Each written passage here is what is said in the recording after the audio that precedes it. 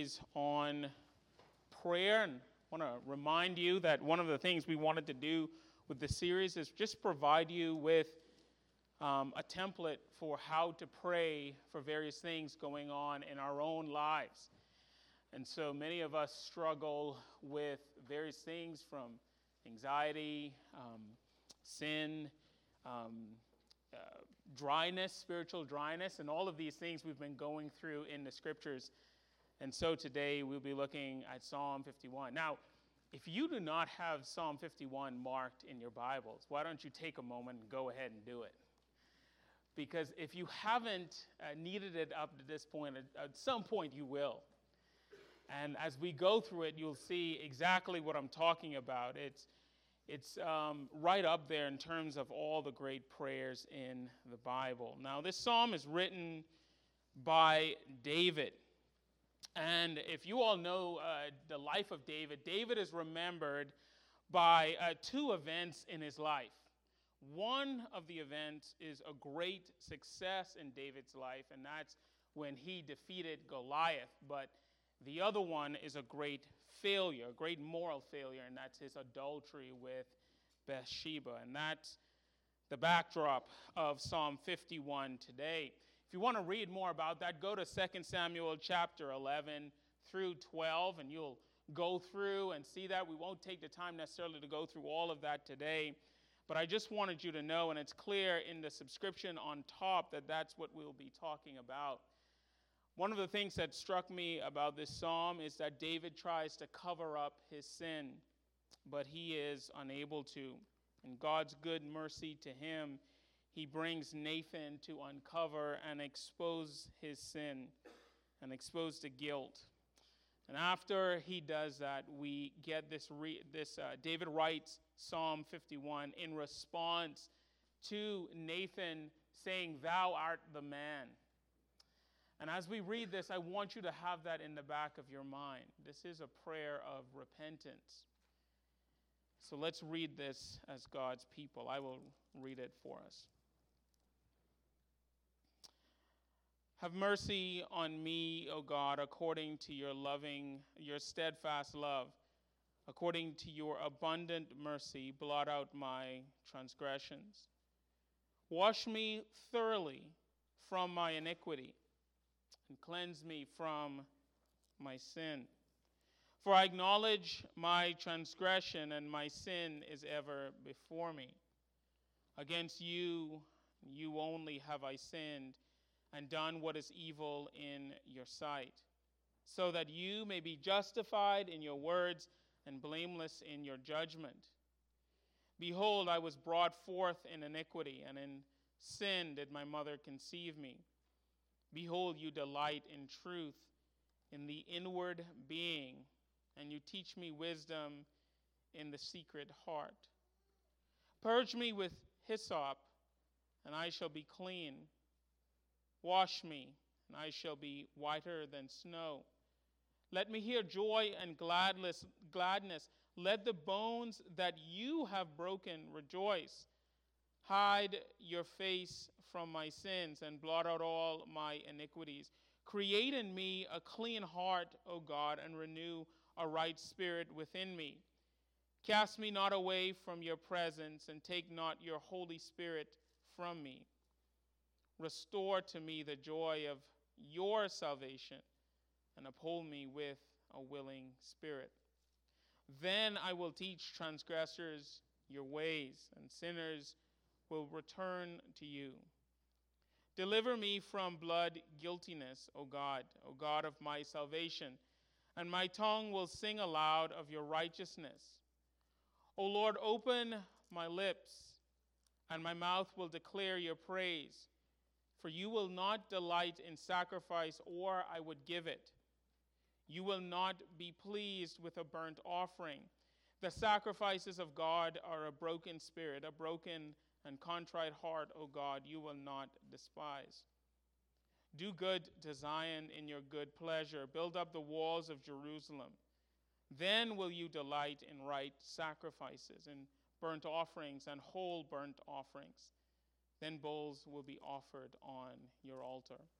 Well, all flesh is as grass, and the glory of man as the flower of grass. The grass withers and the flower fades, but the word of the Lord shall endure forever. And this is the word that will be taught unto you. Amen and amen. Let's go to our Lord in prayer. Our Father, Son, and Holy Spirit, we thank you for this day. Father, we acknowledge that this is your word, and I know that these are your people. Unite the two together. Father, this prayer has meant so much to so many.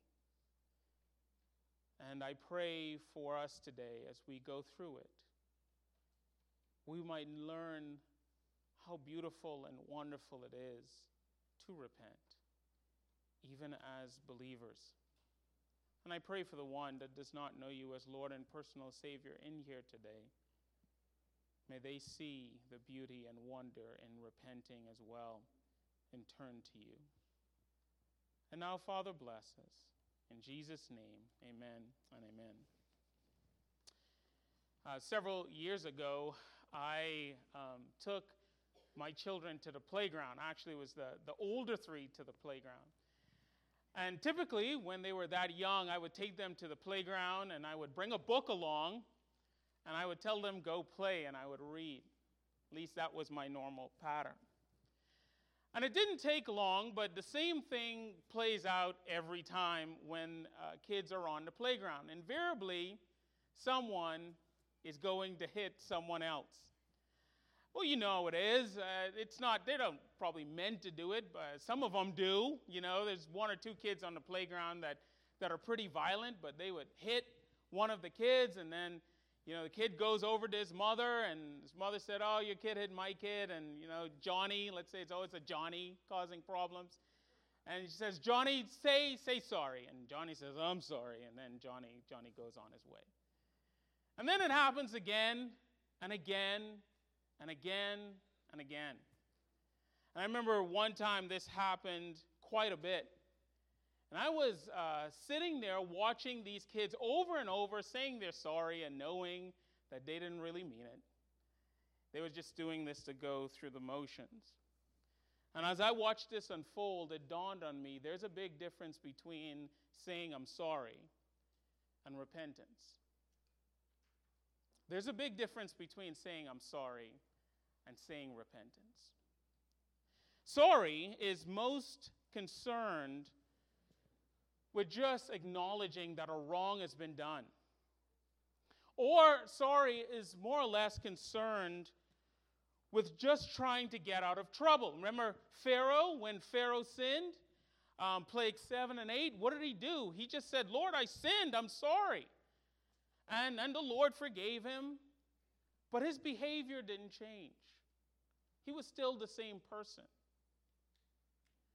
But repentance is different. Repentance is a complete change of heart and mind. I love how the Westminster Confession of Faith and the Shorter Catechism says it in question number 87. They said, what is repentance unto life? Now, pause for a moment. If you're taking notes, put that in. Notice that they didn't just say, what is repentance? They said, what is repentance unto life? Why? Because the writers of the Westminster Confession of Faith, and all of us should know this, repentance is life-giving. Saying you're sorry is not. And by the way, as parents, we need to teach our children how to repent.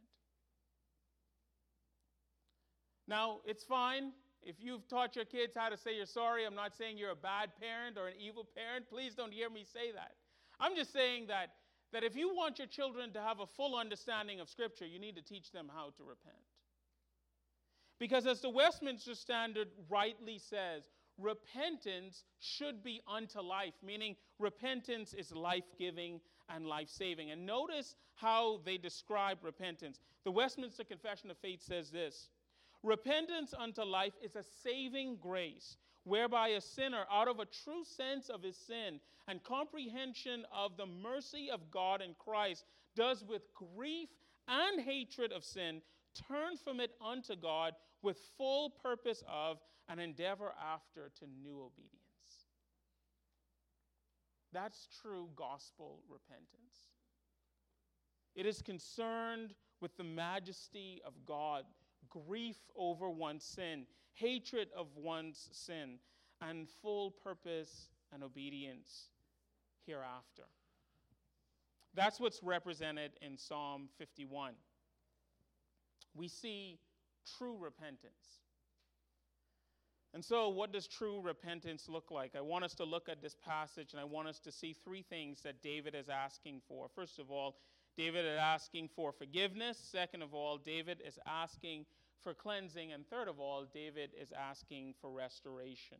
If you and I want to truly repent, we will need to ask for these three things. So first of all, David asked for forgiveness. Notice in verse 1, he says, "Have mercy on me, O God, according to your steadfast love, according to your abundant mercies, blot out my transgressions." And then look in verse number 4. He says, "Against you and you only have I sinned and done what is evil in your sight." He's asking the Lord for forgiveness. Now, this is the most shocking thing of this passage, that David is asking God for forgiveness.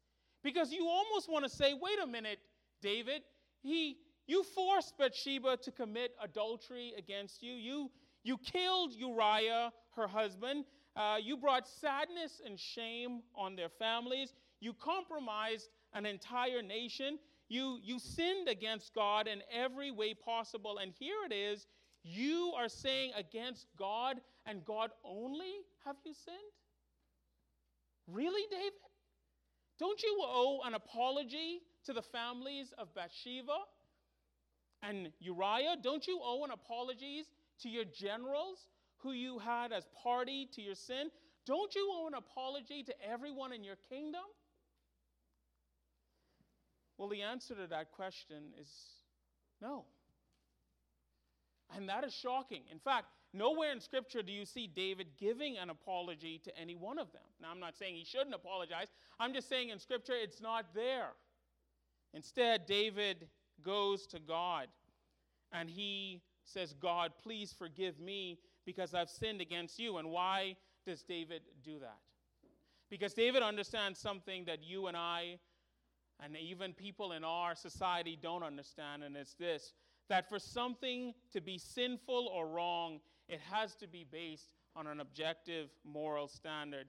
And that objective moral standard is founded on the transcendent God. Notice with me as David says that in verse number 4. He says, "Against you and you only have I sinned and done what is evil in your sight." What is David saying there? Done what is evil in your sight. Here's what David is saying. Your eyes are the only eyes that matter, God.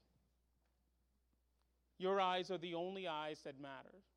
Most of you that are familiar with the book of Judges know that there's a refrain in the book of Judges over and over again that says, every man did what was right in their own eyes. And it was a way of characterizing the rebellion that was in Israel during that time, that everyone did what was right in their eyes. They did what was right according to them. And that becomes the paradigm by which we understand the debasement of every society, when the people in the society just does what is right in their own eyes instead of doing what is right in the eyes of the Lord.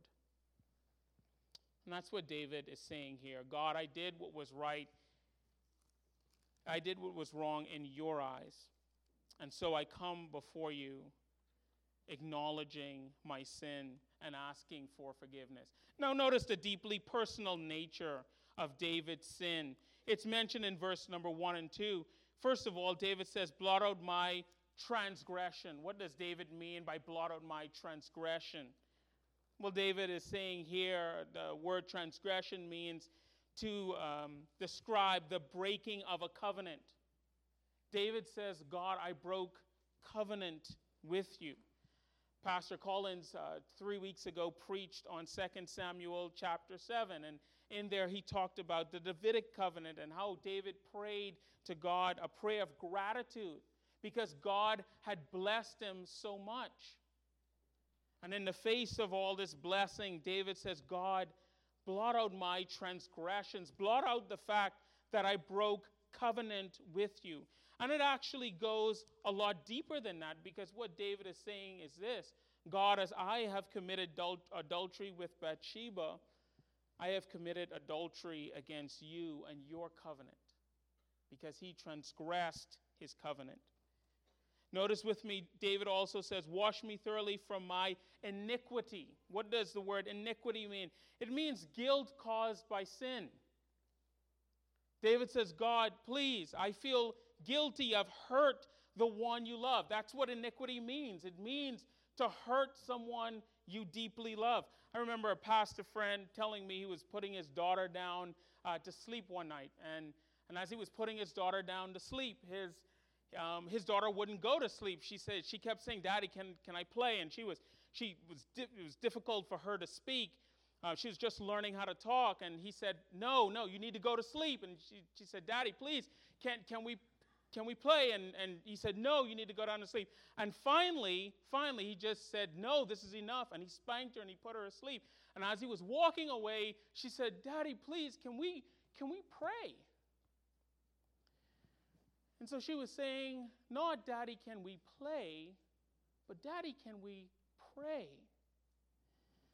And my pastor friend said he broke down because he realized that he disciplined his daughter for no reason in sin, and he ended up hurting the one he loved, and he felt guilty about that. And that's what David is saying here. Wash me thoroughly of my iniquity, because David understands that he sinned against God, and he felt incredibly guilty about that. Notice the last one in verse 2. David says, cleanse me from my sin. What does sin mean? Sin is an old English word taken from archery, meaning to miss the mark. And David is saying here, God, I didn't do what I'm supposed to do as a king. I failed you miserably. And these three words captured in this psalm remind us of a glorious truth, that unless we understand the magnitude of our sin, there is no way we can truly repent. There was a book written in the 12th century, 13th century, called Cur Deus Homo, Why the God-Man. It's one of those books that you read in seminary.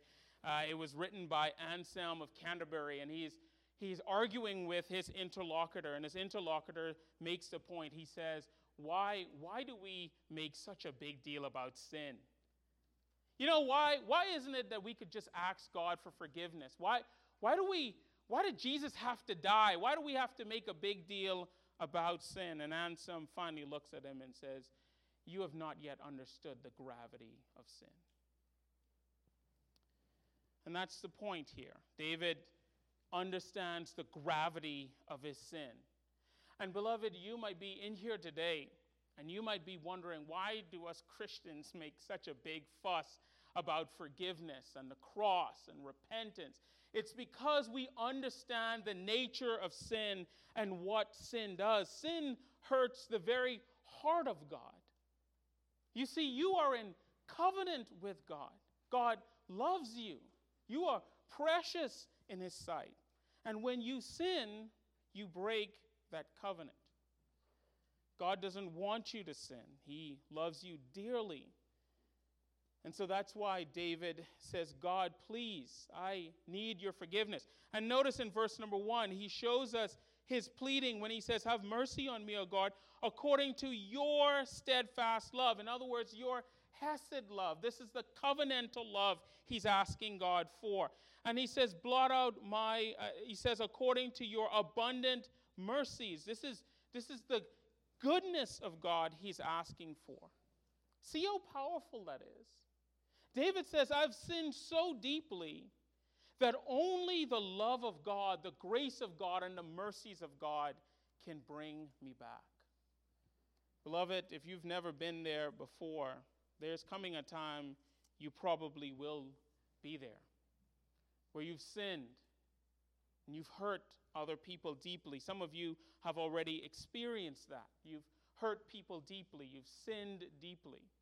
You've said things you're not supposed to say. You've done things you're not supposed to do. And the only thing that can reclaim you It's the deep, passionate love of God that can set you straight.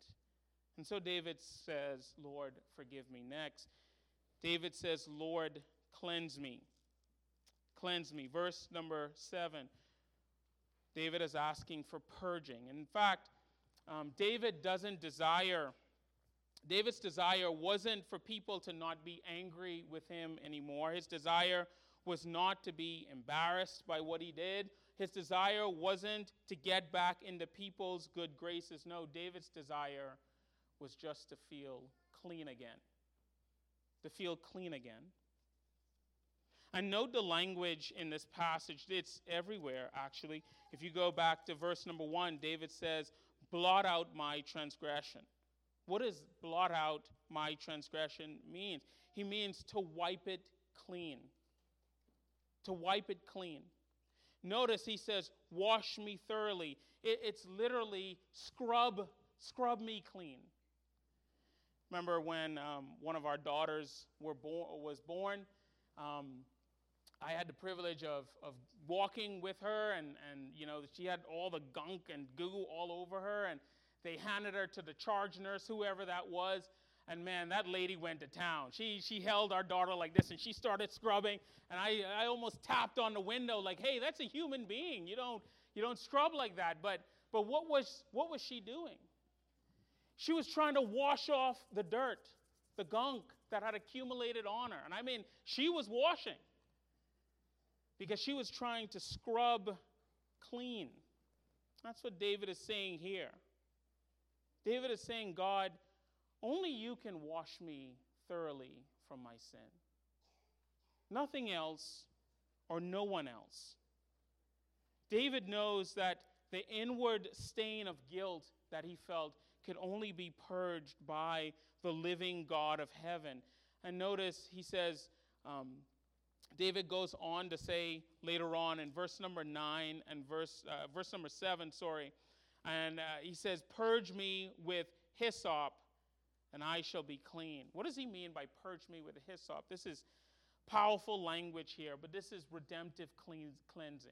That's what hyssop meant. It's a redemptive cleansing. If you remember when Jesus was dying on the cross and he said, I thirst, what did they do? They dipped some sour water in a hyssop plant and put it next to his lips. And what was happening in that moment, that it was beautiful, redemptive, historical imagery to say that only Jesus Christ can cleanse us from our sin. You know, beloved, I don't know what sin that you've committed, but I can tell you, based on the testimony of Scripture, that only Jesus Christ can cleanse us from that sin. Many years back, I taught a class, a theological class at a high school. I taught Greek and Traditio and various things. It was at a Christian school. And while I was there, one of the things that we talked about is a beautiful Greek word, alasmos. And alasmos means two separate things. It first of all has the idea of propitiation, that Jesus Christ died to pay the legal demands of our sins. But it also talks about expiation. It refers to the removal of shame and guilt as a result of our sin. And I'll never forget, after that lecture, I taught that lecture at least 4 or 5 times without fail. As we were going through that lecture, there would be a young man and a young lady sitting down there with tears flowing from their eyes. And the reason why tears were flowing from their eyes is this: they know intellectually that God had forgiven them of their sins, but nobody ever told them that they could be clean again. And these were young people who had sex before marriage. These were young people who had watched pornography. These were young people who had did drugs. I mean, all number of things. In a Christian school, yes, believe it or not. And here are all these young people. They're being told over and over and over again that Jesus Christ died for their sins. But they were still carrying the guilt and shame from their sin. Beloved, hear me today. Yes, Christ came to die for the legal demands that sin has on you and to deliver you from your sin. But he also came to die for the guilt and shame that comes as a result of sin. We read this in our liturgy, but 1 John 1, 8 and 9 says, if you confess your sins, he is faithful and just to forgive you of your sins. That's the propitiation, but also to cleanse you of all unrighteousness. That's the expiation. And notice the word all. It doesn't say some or most or a particular kind. It says all, meaning every type of sin imaginable. That's what David experienced here. He's asking God to cleanse him of every aspect of sin. And if you're in here today carrying the guilt and shame of your past, I'm here to tell you, you don't have to do that anymore. Because not only did Christ die for your sins and the legal demand against you, but he also died to deal with the guilt and shame that comes with sin, so that you could be freed from that as well. No longer do you have to carry that. Now, lastly, notice David asked for restoration. In verse number 12, David says, restore to me the joy of your salvation and uphold me with a willing spirit. Now, David asked God to restore him of 5 things. First of all, his joy. He mentions it over and over in this passage. Notice verse number 8. He says, let me hear the joy and gladness. And then in verse number 12, restore unto me the joy of your salvation. What does David want back? David just wants back his joy. Notice David doesn't say, I want to be happy. You know there's a difference between joy and happiness. Happiness is based on external circumstances. Joy is an inward disposition of the heart that's settled upon Jesus Christ. And David says, I just want my joy back. You know, nothing steals your joy like sin. Nothing. If you want to live in an unhappy state, sin, because sin robs you from your joy. You cannot be sinning and joyous at the same time. It just cannot happen. And David knows that. That's why David says in this passage, Lord, restore back to me my joy because I've lost it. I've lost it. I've lost my joy. I have no joy in the things that I'm doing. Notice the second thing that David says he wants back from God, and it's found in verse number 11. He says, cast me not away from your presence and take not your Holy Spirit from me. What does David want back? What does he want God to restore? He says, God, I just want to be close to you again because I've missed that. I've missed being close to you. I've told some of you, Theresa went last week, and I was all alone. You could almost hear the violence, right? I was all alone. And I missed her. And I longed for her to come back. And when she came back, I was delighted to be in her presence. Well, that's what David is saying here. He says, Lord, I want to be in your presence again because I miss that. And I've sinned against you and I've lost that. Notice what David says in verse number 13. He says, then I will teach transgressors your ways and sinners will return to you. What is David saying? David's saying during that period of time when he sinned, he couldn't teach people like he wanted to. He couldn't teach others God's word because he was steeped in sin. Quickly, notice the fourth thing that David says. In verse number 14, he says, deliver me from blood guiltiness, O God of my salvation, and my tongue will sing aloud of your righteousness, O Lord. In verse number 15, open my lips, and my mouth will declare your praise. What is David saying in verse number 14 and 15? Here's what he's saying. He's saying, God, I want to sing again. Remember, David was a musician. David was a musician. But he had lost his enjoyment of singing and playing. Are you that way inside here today? You know, when you are in sin, even things that you're really good at, you don't enjoy. I'll never forget, we lived in Pensacola, and something at that time was happening in my life, and I was miserable. And I said, all right, I'm going to go play some disc golf to cheer me up. And so I went on a disc golf course, and wouldn't you know it, it was my best round of disc golf. I think I was like -5 or something like that. I mean, I was just a rocket on the court. But I didn't enjoy a moment of it. And I could only imagine David, this powerful artist, this beautiful artist, playing and creating beautiful music. And he couldn't enjoy one bit of it because he was in sin. Is that you today? That your joy has been stolen because of sin? Well, in this passage, we see clearly that one way to get it back is through repentance. Notice lastly, David says in verse number 16 through verse number 24, if I could sum up this section well, here's what David is saying. All I want to do is worship God again. That's it. David says, O Lord, open my lips, and my mouth will declare your praise. For you will not delight in sacrifices, or I would give it. You will not be pleased with a burnt offering. The sacrifices of God are a broken heart, a broken and contrite spirit, a broken and contrite heart, O God, you will not despise. That's what David is saying here. David says, I've offered the sacrifice. And this is often true. Isn't it interesting? You can come to church every Sunday. You can go through the motions. But none of it avails you anything if you don't live a life of repentance. If you're not going before the Lord and confessing your sin, if you're not being honest with God inwardly and telling God the things that you are doing. You see, David went into the sanctuary and he offered sacrifices and he was steeped in unconfessed sin, but yet he was faithful. Is that you in here today?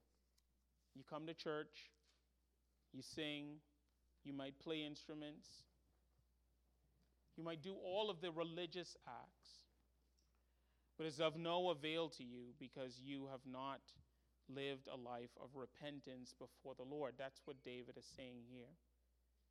But notice, and I'll leave you with this, what David says in verse number 18, because it truly demonstrates to us the power of the gospel in Christ. David says in verse number 18, do good to Zion in your good pleasure. Build up the walls in Jerusalem. Then will you delight in right sacrifices and burnt offerings and whole burnt offerings. Then bulls will be offered to your altar. Here's what David is saying in verse number 18. How is God good to Zion in such a way to lead Zion to worship in verse number 19? The answer to that question is the person and work of Christ. David is prefiguring Christ here by saying, Lord, do good to Zion. In other words, God, provide the power of your Spirit necessary in order for us to repent. I find it interesting that the one person who never needed to repent in his entire life, Jesus Christ, bore the punishment of unrepentant sinners on himself. As Scripture reminds us, for our sake, he that knew no sin became sin, that we might become the righteousness of God. We who did need to repent were made alive in Christ so that we might be able to truly repent. As Martin Luther wisely said, the righteousness that God requires and demands, he also provides. And that's the power of these verses that we have in here today. We see the man David, a Christian, caught up in sin, and yet pouring out his heart that he may be delivered before God. May we all do the same. Father, we thank you so much for the power of your word and for the power of this text, where we see here David pleading with you for repentance. We thank you, Father, that you have called us to live a life of repentance. And I pray that your people may do so. Holy Spirit, do the work in our hearts. It's so easy to come to church and just go through the motions and not ever truly pouring out our hearts to you. May you do the work of grace in us. Help us to ask for forgiveness. Help us to seek cleansing. And may we pray that we might be restored. We ask this in Jesus' name. Amen and amen.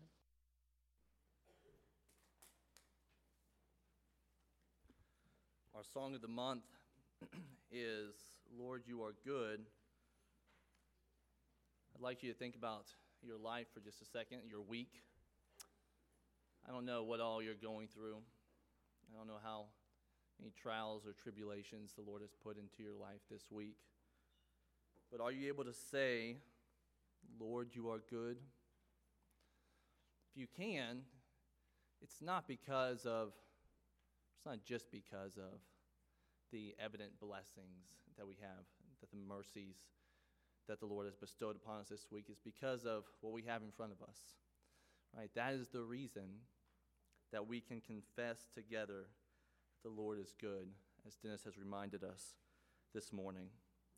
So let's all stand together and respond to the preaching of God's word by singing, Lord, You Are Good. You'll find that on page 8 in your bulletin.